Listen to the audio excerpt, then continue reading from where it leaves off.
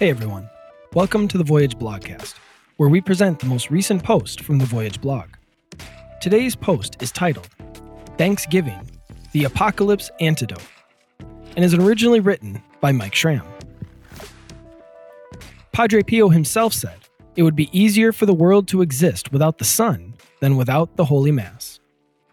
To believe this statement beyond a mere pious platitude about the importance of the liturgy requires a deeper spiritual vision that not only accepts the power of worship, but also revels in our participation in it. I can't help but think of the powerful contrast between the opening credits of HBO's Game of Thrones and the Amazon Rings of Power series.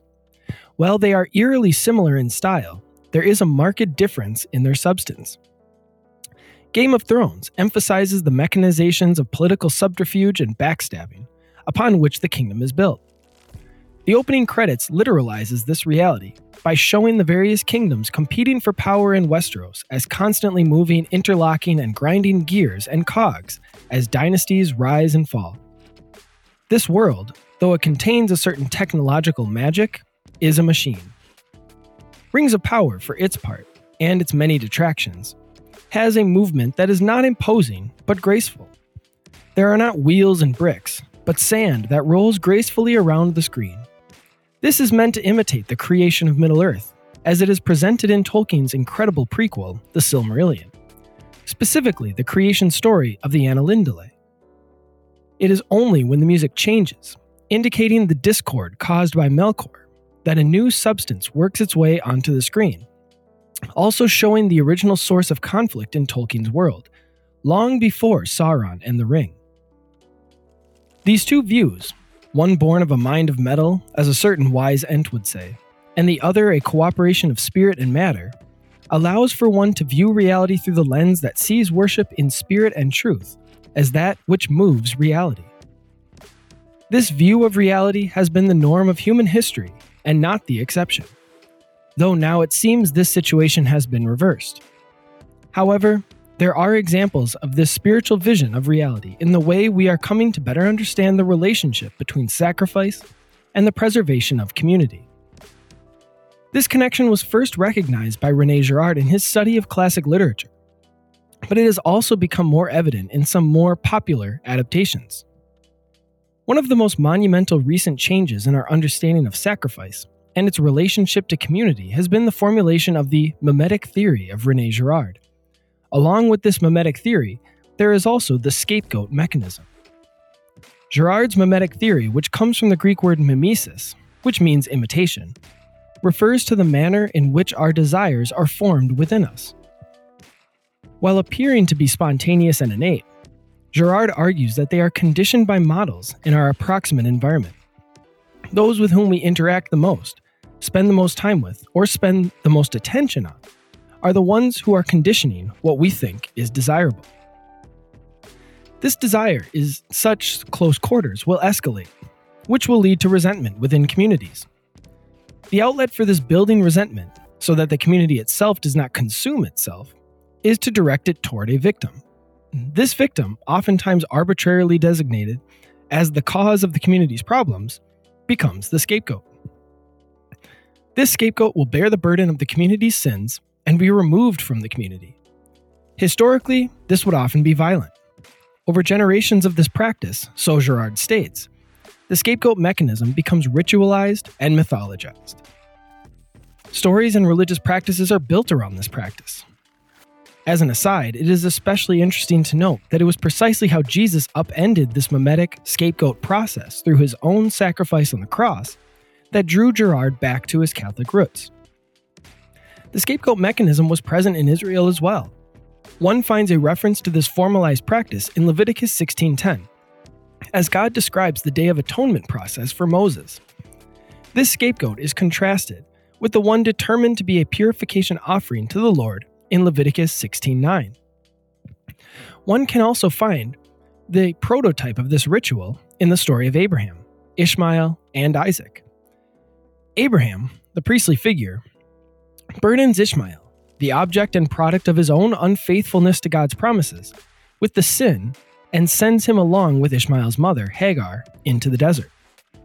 Inversely, it is Isaac, the son of the covenant, whom Abraham offers to God on Mount Moriah, but is stopped from sacrificing him by God to illustrate the change God's covenant would bring about. Girard's mimetic theory and scapegoat mechanism inspired the apocalyptic application of, quote, enlightened doomsaying. This is essentially the natural continuation of the scapegoat mechanism in a society whereupon it has become so ingrained, ritualized, and mythologized that it becomes that which preserves the society as it is. The society unites around the sacrifice of whatever scapegoat is put forward in a given generation or situation, and this temporary unity is what keeps society from collapsing. Two very different yet similar examples. We see two powerful examples of this in recent movies.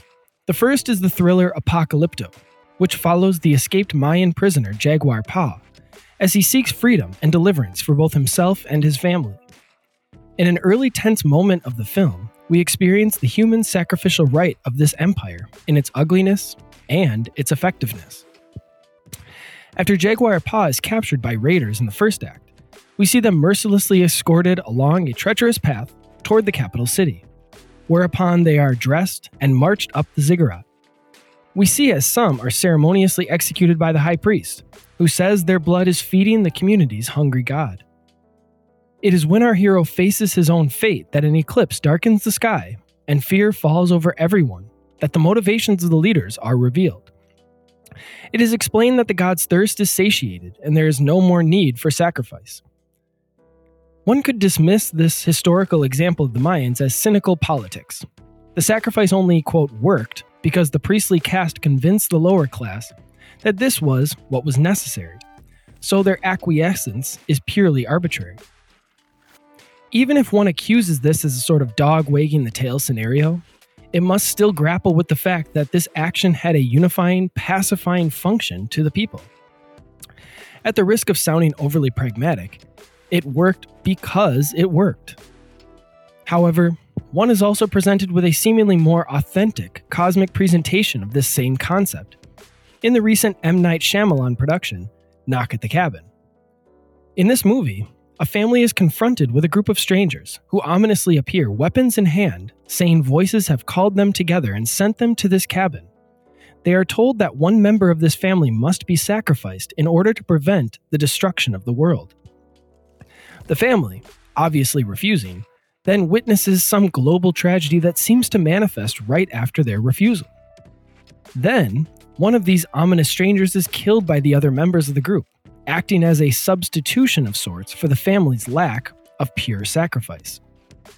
Without spoiling any more, it is clear the story communicates to viewers, and it is becoming more apparent to the main characters, that sacrifice, and a pure sacrifice at that, is what prevents disaster.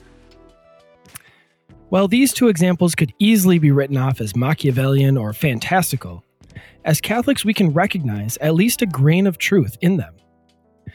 In fact, our faith is based upon the very idea that sacrifice as such, and a very specific sacrifice, is that for which the whole cosmos was created, and by which the cosmos continues.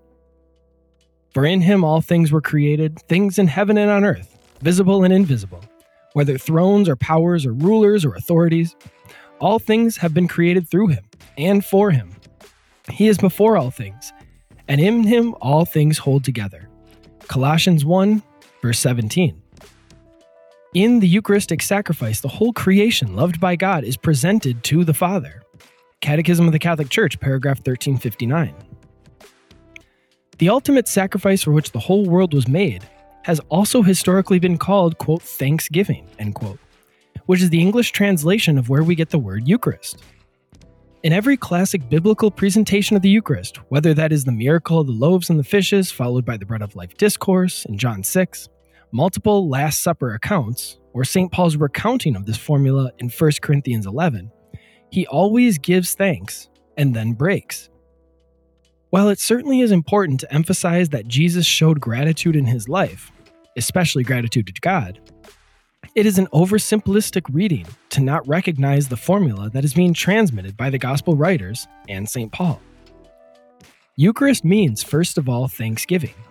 Catechism of the Catholic Church, paragraph 1360.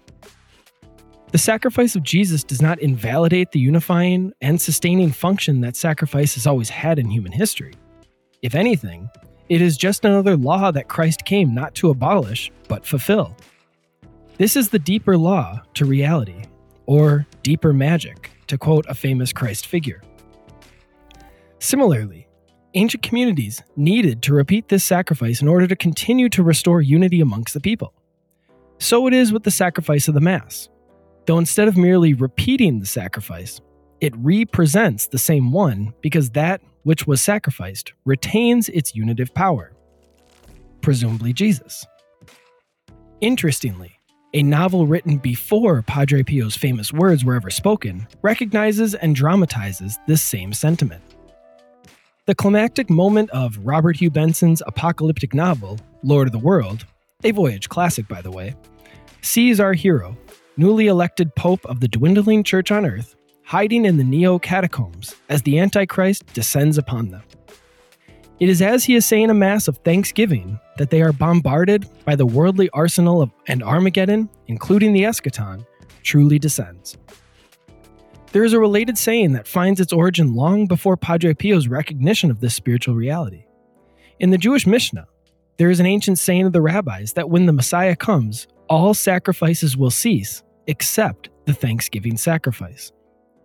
It truly was this sacrifice of thanksgiving that was preserving the world, but also what ushers in the new heavens and the new earth, where all that remains is thanksgiving, is Eucharist, where Christ is all in all. This has been the Voyage Blogcast. I am your host and editor of the Voyage blog, Mike Schramm, encouraging you to subscribe to the Voyage blog to read or listen to all past and upcoming posts to find the true, the good, and the beautiful in literature, comics, and popular culture.